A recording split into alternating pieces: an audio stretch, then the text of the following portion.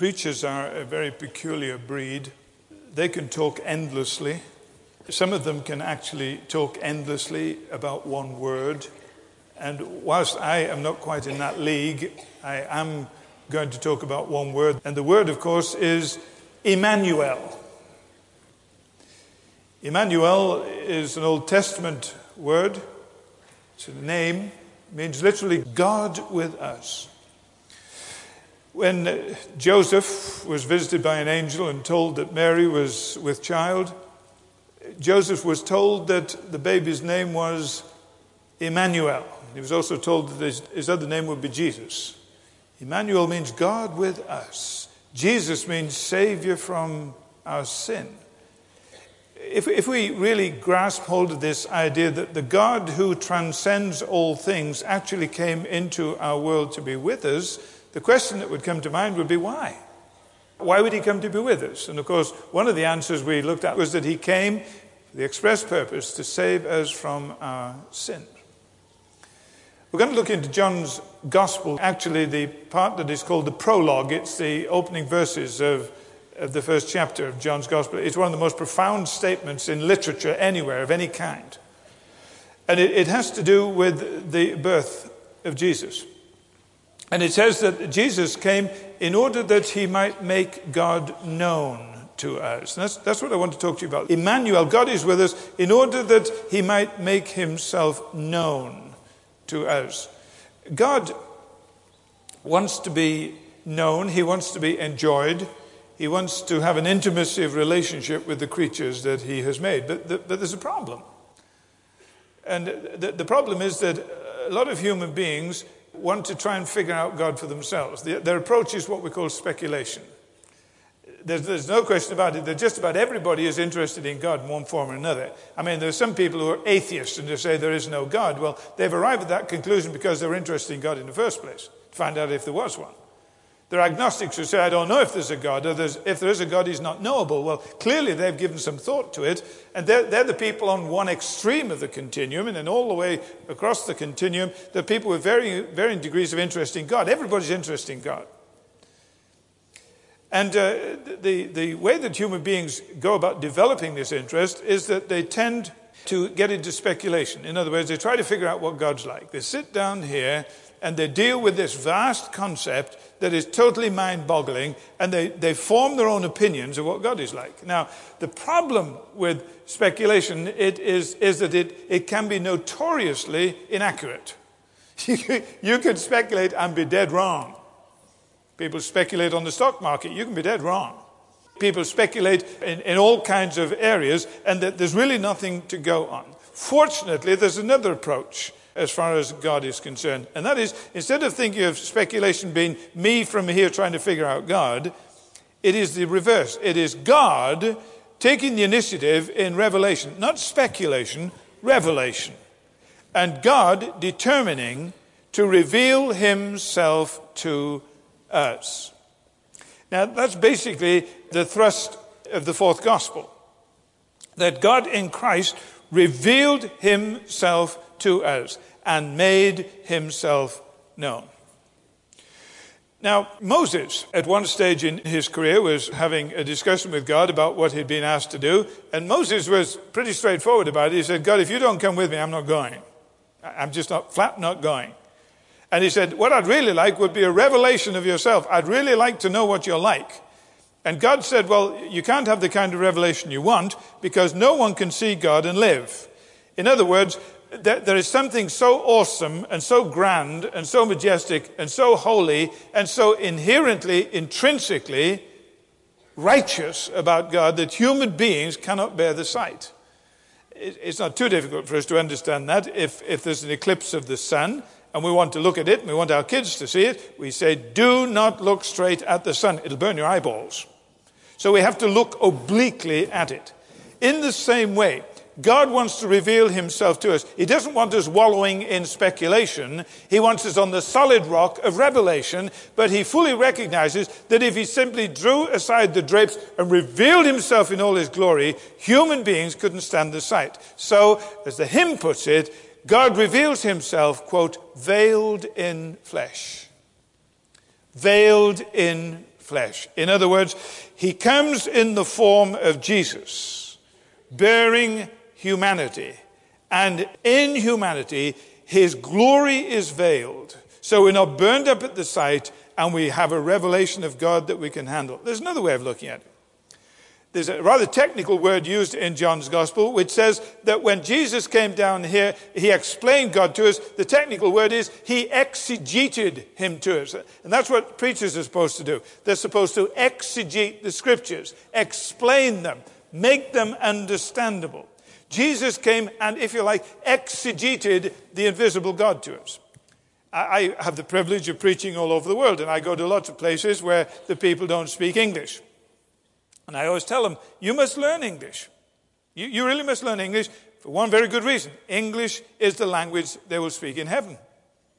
And they're surprised to hear that. And they say, why is English the language that they will speak in heaven? I said, because God knows you can't get Americans to learn another language. So I have to speak through an interpreter. And as I speak through the interpreter, for instance, I was in Japan not long ago, and I had an interpreter who just came up just above my waist. And I would say a sentence, and then he would interpret that sentence, and it would go on as long as a paragraph. And I have a sneaking suspicion he was preaching his own sermon, but I don't know. But the point was that my English had to be translated into language that was knowable to them. And Jesus is God with us to interpret, to reveal God to us in language that we can understand. That's the point. Now, let me just read a few verses from John's Gospel, chapter 1, because I hope that if you're not familiar with this passage of Scripture, you'll spend some time in it over this Christmas period. It is rich in the extreme. Listen to what he says. In the beginning was the Word, and the Word was with God, and the Word was God. He was with God in the beginning. Through him all things were made. Without him nothing was made that has been made. In him was life, and that life was the light of men. The light shines in the darkness, but the darkness has not understood it. Verse 10. He was in the world, and though the world was made through him, the world did not recognize him. He came to that which was his own, but his own did not receive him. Yet to all who received him, to those who believed in his name, he gave the right to become children of God, children born not of natural descent, nor of human decision, or of a husband's will, but born of God. The Word became flesh and lived for a while among us. We have seen his glory, the glory of the one and only Son who came from the Father, full of grace and truth. Verse 18, no one has ever seen God, but God the only Son, who is at the Father's side, and he has made him known. He has made him known. All right? Now let me try and exegete this passage. Just explain it in language that we can all understand, which is extremely difficult because this deals with some of the greatest mysteries known to man. Notice, first of all, that this passage of Scripture is about someone called the Word. Now, we need to drag in the Greeks and Hebrews here, and I know that's a bit of a problem for some folks because they can't understand why preachers always drag in ancient Greeks and Hebrews.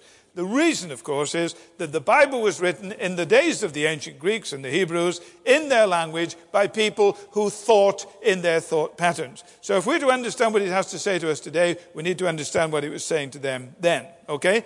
Now, the Greeks, when they talked about a word, had two ideas about it. Number one, they had unspoken words or spoken words. That's no different from us. An unspoken word was therefore an idea or a thought or a reason in their head, but they never expressed it. But a spoken word was a thought or a reason that is expressed. So the word can mean either a thought or a reason or an expression of the thought or a reason. Now let me give you an example of an unspoken word. I'd preached one day, I did my best, I thought it was a halfway decent sermon, and at the end of it, a lady came up to me, and clearly she was not impressed. How did I gather that she was not impressed? She said to me, when are you going to say something relevant? When are you going to say something relevant? And a thought came into my mind. Would you like to know what that thought was? The thought was, right now, lady. Right now, I'm going to say something extremely relevant. But you'll be thrilled to know I never expressed that thought. It was a thought that was an unspoken word. Now then, the Word is a title that is clearly given to the Lord Jesus. The Word became flesh and dwelt among us, John says, and we gazed upon his glory. And then he writes the whole of his gospel about Jesus. So Word is a title given to Jesus. What's the point of it? The point of it is this, that Jesus is described as being the thought or the reason behind all things. Now that's mind-boggling. The thought or the reason behind all things. But then a step further.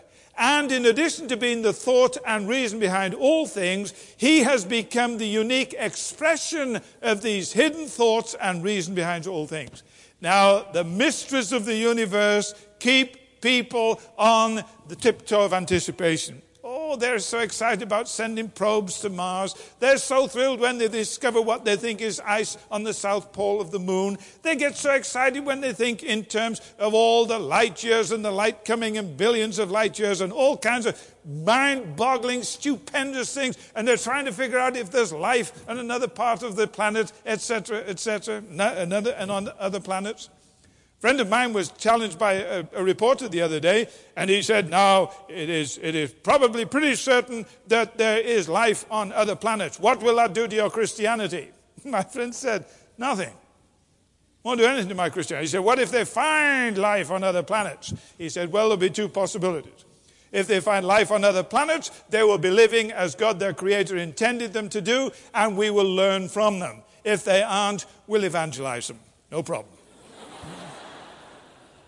Seemed to me a superb answer to the question. But there's such interest in the mysteries behind our universe. And this is what he says. The Word is the reason behind all things. And he has come to express reason to us. So we don't need to get into speculation. We need to look into all kinds of ways of discovering, in the context of revelation, the reason behind all things. Now, it goes on to say this about the identity of the Word. In the beginning was the Word. Now, the literal tense is, in the beginning, the Word had already been in a state of continuous existence. Now, we have a problem with that immediately because we can't figure out what in the beginning was. What was in the beginning? Nobody can imagine what the beginning was. Now, there are all kinds of theories, and I'm not concerned about all the different theories. There's some people who decided that the beginning of the universe was then, and others said, oh, no, it wasn't then, it was then. As far as I'm concerned, whenever it was, and I don't know when it was, the Word, the reason behind all things, had already been in a state of continuous existence. So why argue about the beginning? Why not rejoice in the fact that whatever it was, he had already been in a state of continuous existence. There was a professor in England, Professor Sir Bernard Lovell, an eminent scientist. He said, I'm an agnostic. I wish I was a believer like some of my friends and colleagues, but I'm not. But he said, I must say this, on the basis of purely scientific observation, we will never know what happened at time equals zero. We'll never know what happened at time equals zero. But he did say this, because we do not know and will not ever know on the basis of scientific observation what happened at time equals zero, any theory of the beginning, whether it be physical, metaphysical, or theological, has at least equal validity. And that's from an agnostic. So don't get into arguments about the beginning. Just get hold of this vast statement that there's a reason behind it all. And this reason behind it all, when the beginning happened, had already been in a state of continuous existence. Now, the second thing about the identity of the Word is this. In the beginning was the Word, and the Word was with God. And the expression with God has the sense of being face to face with God, in intimacy of relationship with God. In the beginning, the Word had already been the reason behind all things, in an intimacy of relationship with God in such a way that there was no one who could know God like the Word knows God. And then the third statement is, not surprisingly, and the Word was God himself. So in the beginning, the Word had already been in a state of continuous existence and relationship with the Father because he was innately God himself. Now that's the introduction to John's Gospel. Now he gets on to talk not about the identity of the Word, but the activity of the Word. And the activity of the Word, first of all, is this. All things were created by him, and there's not anything created that was not created by him. Positively stated, negatively stated. That just about covers the basis. Every single thing that was created by the sheer genius of the Word, who was eternally present with the Father in the beginning and was God himself. The Bible talks about God the Father creating. The Bible also talks about the Lord Jesus, or the Word of God, being involved in creation, and it talks about the Spirit of God being operative at the same time. Creation is a Trinitarian activity. But it doesn't just say that the Word is the creator of all things. It says, in him was life. Now, life is a vast mystery. It is a total mystery. All the things that we know about life still can't explain basically what it is. We can delve into certain characteristics of life, and as we delve into certain characteristics of life, we will identify these characteristics and try to explain life by it. But you can't do it. It's like trying to explain music. I don't know if you're a fan of Mozart. I happen to be a fan of Mozart. And when I'm studying, I like to play Mozart. They say if you listen to Mozart while you study, it increases your intelligence. And I need that desperately. So I play all the Mozart I can get. Now, if you listen to Mozart, a violin concerto or something like that, you may say, well, that is just somebody scraping horsehair across catgut. That's all it is. And all that is happening is that sound waves are being produced by horsehair scraped across catgut. Well, does that sound like a Mozart to you? Is that going to inspire anybody? I say, oh, now I'm going to get inspired by listening to some sound waves created by horsehair and catgut. That doesn't make it. You see, it's true, there's horsehair, and it's true there's catgut, and it's true there's sound waves. It doesn't explain music. It doesn't explain what it can do to your soul, do to your heart.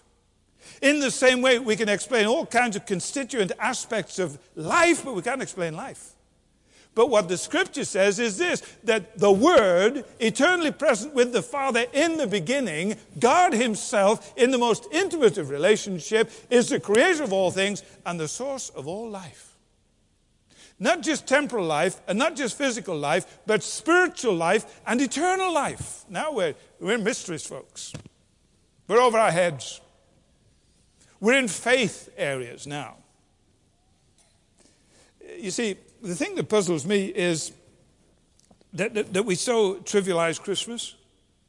And we're missing the point. That often we get all gooey-eyed about a little baby in a creche, and we get all excited about the fact that there was no room at the inn, and we're kind of moved by the fact that the oxen were mooing and the donkeys were braying, whatever it was, while the baby was born. That's all well and good, but we're talking about the Word, folks. We're talking about the Word becoming flesh. We're talking about the creator of all things, the one who is the source of all life, and the one in whom is light. Now, light's another mystery. Light travels, I believe, at 186,000 miles a second. That's fast, folks. It's not infinite, but it's fast. It's measurable. And things that travel usually either travel in waves or in particles, so they tell me. The problem is that when they try to figure out light, sometimes it behaves like a wave, and sometimes it behaves like a particle. And all the time it's whizzing past at 186,000 miles a second. That's about 6 times around the world. No, 7 or 8 times around the world in a second. That's moving. So because they say sometimes it looks like a wave and sometimes it looks like a particle, they figured out another word that doesn't explain the thing. They said light is wavicles. Hasn't explained it. I mean, we know it's here. It exposes. It is the basis of sight. Without light, no sight. That'll preach, won't it? Without light, no sight. But we don't know what it is. And yet when we think in terms of life, and we think in terms of light, and we think in terms of creation, and we think in terms of eternity, these are all beyond areas of speculation. We're dependent on revelation. And it's all wrapped up in the Word became flesh. It goes on to say this. Having identified And so it's spoken about his activity, the word that is. John then brings in a witness, John the Baptist. And he says that John the Baptist, who was related to Jesus of Nazareth, said that whilst he was born, that is, while John was born before Jesus, 3 months before him precisely, John said that whilst he was before Jesus, in actual fact, Jesus was before him. Now, that doesn't do a thing for us today. But remember that John the Baptist had developed phenomenal credibility in those days. People really listened to him. They flocked to him. And John the Baptist was your eyewitness number one, and he was your credible witness number one, and he is the one whom John, having talked about all these ephemeral, vast concepts, now brings in an earthly witness, and he said, this is the one who understands, because of his intimate relationship with him, and is thoroughly credible, he is the one who understands who Jesus of Nazareth is. He is the Word made flesh. So he talks about his identity, he talks about his activity, and he talks about his humility. The Word made flesh. What this is saying is that in the revelation and the purposes of God and the reason of God behind all things, there came a time when God looked at this fallen, hurting, pain-riddled, ugly, ugly world that sin had created and decided not to zap it and not to nuke it. He decided to visit it and to come and show this sin-stained, pain-ridden world what God is really like. And he assumed our humanity, bore our griefs, accepted our sin, and bore our judgment. You know the story. It speaks of the vast humility of the Word. But please remember this, that when we're talking Christmas, we're talking about the Word in all his grandeur made flesh. Now, we would just say the Word became human, or the Word became a baby, or something like that. John very carefully says flesh, and the reason for that was there were some people who had a thing about flesh in those days, so he's countering them, but we don't need to be worried about that for our purposes today. But we go on a bit.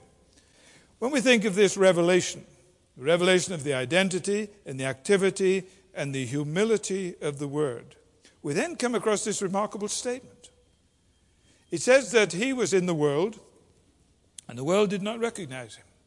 He came into his own, and his own did not receive him. So now we have on the one hand revelation, which is stupendous, on the other hand we have repudiation, which is incredible.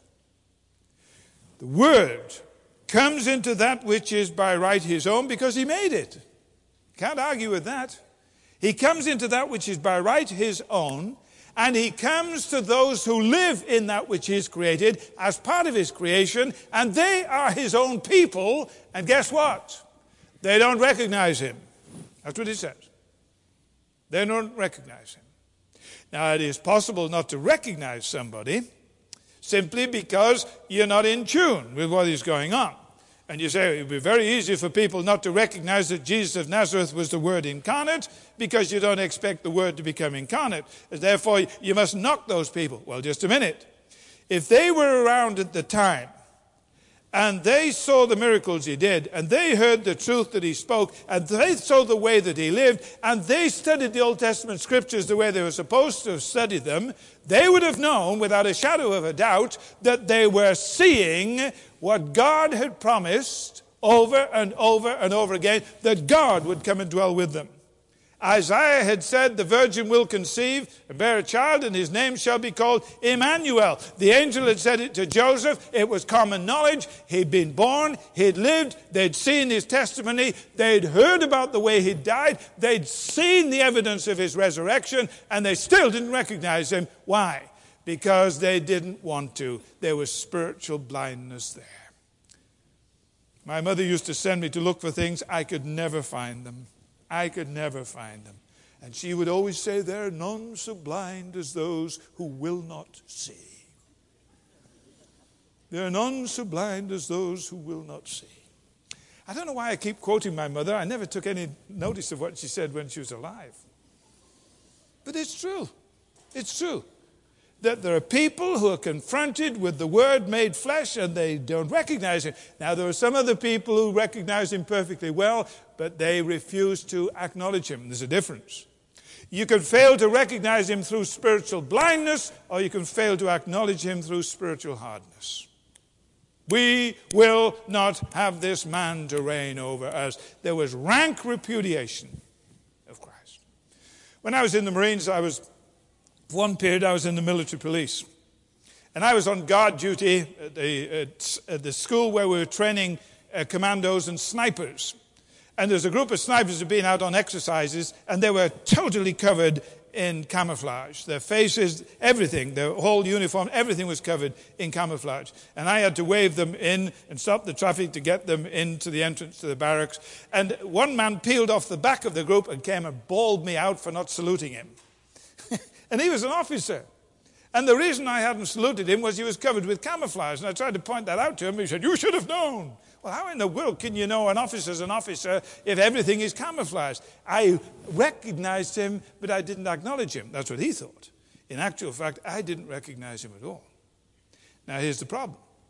When Jesus came into the world, there were some who just plain didn't recognize him through blindness, but there were others who refused to acknowledge what they recognized perfectly well through hardness. And there were others who couldn't care less about him, and they didn't recognize or acknowledge him or care about him through spiritual carelessness. So what's new? So what's new in the world today? Simple fact of the matter is this, that the Christ has come into the world to show us what God is like. Because of spiritual blindness on the part of some, and spiritual hardness on the part of others, and spiritual carelessness on the rest, he comes unto his own, and his own do not receive him. And the Christ is flatly repudiated. Revelation, repudiation. But let me close on a positive note. You say, "Oh, great, I love it when he says, 'Let me close.'" Let me close on a positive note, because it goes on to say this, "But as many as received him." You see, there were those who repudiated, but there were those who received. And the three key words are revelation, repudiation, and reception. Reception. Those who received him, what happened to them? They were given blessing upon blessing. That's what John says here. They received blessing upon blessing. Now, what are the blessings that can come when a human being receives rather than repudiates Christ, the Word, who is the revelation of God? Well, the first blessing is this. He gives you the opportunity to have your eyes opened to the glory of God. This is what John says. We gazed upon him. We watched him intently, and we saw his glory. The glory is of the one and only. I like that expression. The glory of the one and only. Let me tell you about the one and only. The Word become flesh, who walks around this planet of ours with a little bunch of disciples, and they gaze on him, and they watch him, and they sojourn with him, and they spend their days with him, and they observe all that's going on, and they see his glory. They see the sheer wonder of God manifest in language they can understand, exegeted, interpreted into things that they can grasp, veiled so they're not burned up with the revelation. And the same is true of men and women who receive Christ today. They receive the sheer blessing of discovering the sheer wonder and glory of God. You know, I wonder if you've ever gone into a worship situation sometime and you've looked at some people's faces and you say, "What in the world's going on with them? They seem to be in another world from me. You know, I'm just here. I don't even like the music." And these people, they just seem to be out of it. They're sort of transported. You know what's happening? They're sensing something of what God has shown them about himself in his Son. They're being lifted above themselves. They're not wrapped up in all their mundane, earthly, perfectly legitimate concerns. They're being transported into the presence of God, and he's become new and fresh and vital to them. Blessing upon blessing. Not only that, they receive the blessing of knowing God.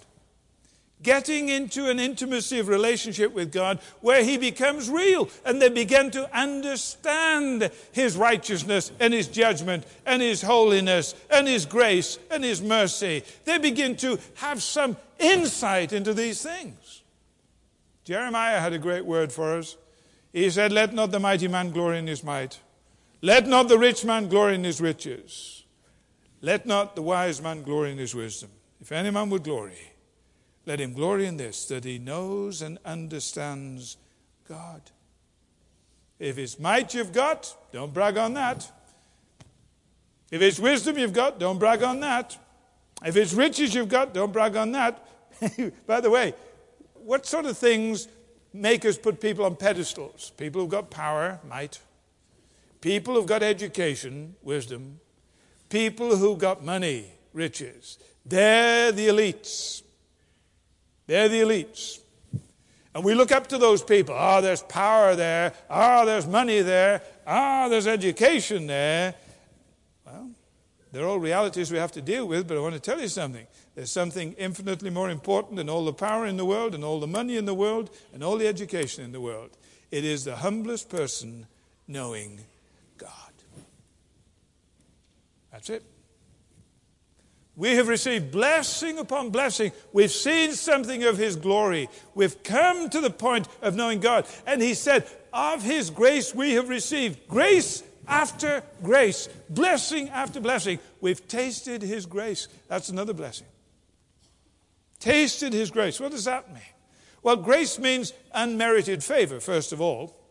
Getting what you don't deserve. But it means more than that. It means getting from God what you don't deserve, to enable you to be what you've never been, and to energize you to do what you've never done. Think of that. To have a constant flow of grace from a gracious God that you don't deserve, that will enable you to be what you've never been, and energize you to do what you've never done. Blessing upon blessing. Not only that, he said he came full of grace and truth, and we tasted his grace, and we grasped his truth. What a joy it would be to live with some degree of certainty in this uncertain world. To really, honestly, genuinely believe that there are some things that are true and some things that are right and some things that are wrong and some things that are good and some things that are evil, and to know the difference. Used to be that was what education was about, you know. Those days are gone. But the point of it is simply this, that it is possible to know in Christ the truth. You say, truth about what? Truth about God, truth about humanity, truth about life, truth about death, truth about heaven, truth about hell, truth about righteousness, truth about judgment, truth about all the big issues of life. It is possible to know the truth. Now listen. If you receive Christ, instead of repudiating him through spiritual blindness or spiritual hardness or spiritual carelessness, if you receive Christ, you open yourself up to blessings upon blessings. The blessings of sensing the glory of God and being lifted above the mundane. The blessing of knowing God that is far more significant than all the education and all the money and all the power in the world. You know why, don't you? Because you leave them. I remember my dad reading the paper one day when I was a kid. And in the paper in England, they used to publish all the details of somebody's will after the will had been proved in probate court. And my father called through to my mother, who's in the kitchen. "Mary, Mrs. Smith's will's in the paper." My mother called back and said, "How much did she leave?" Never forget my dad's answer. "Everything." How much did she leave? Everything.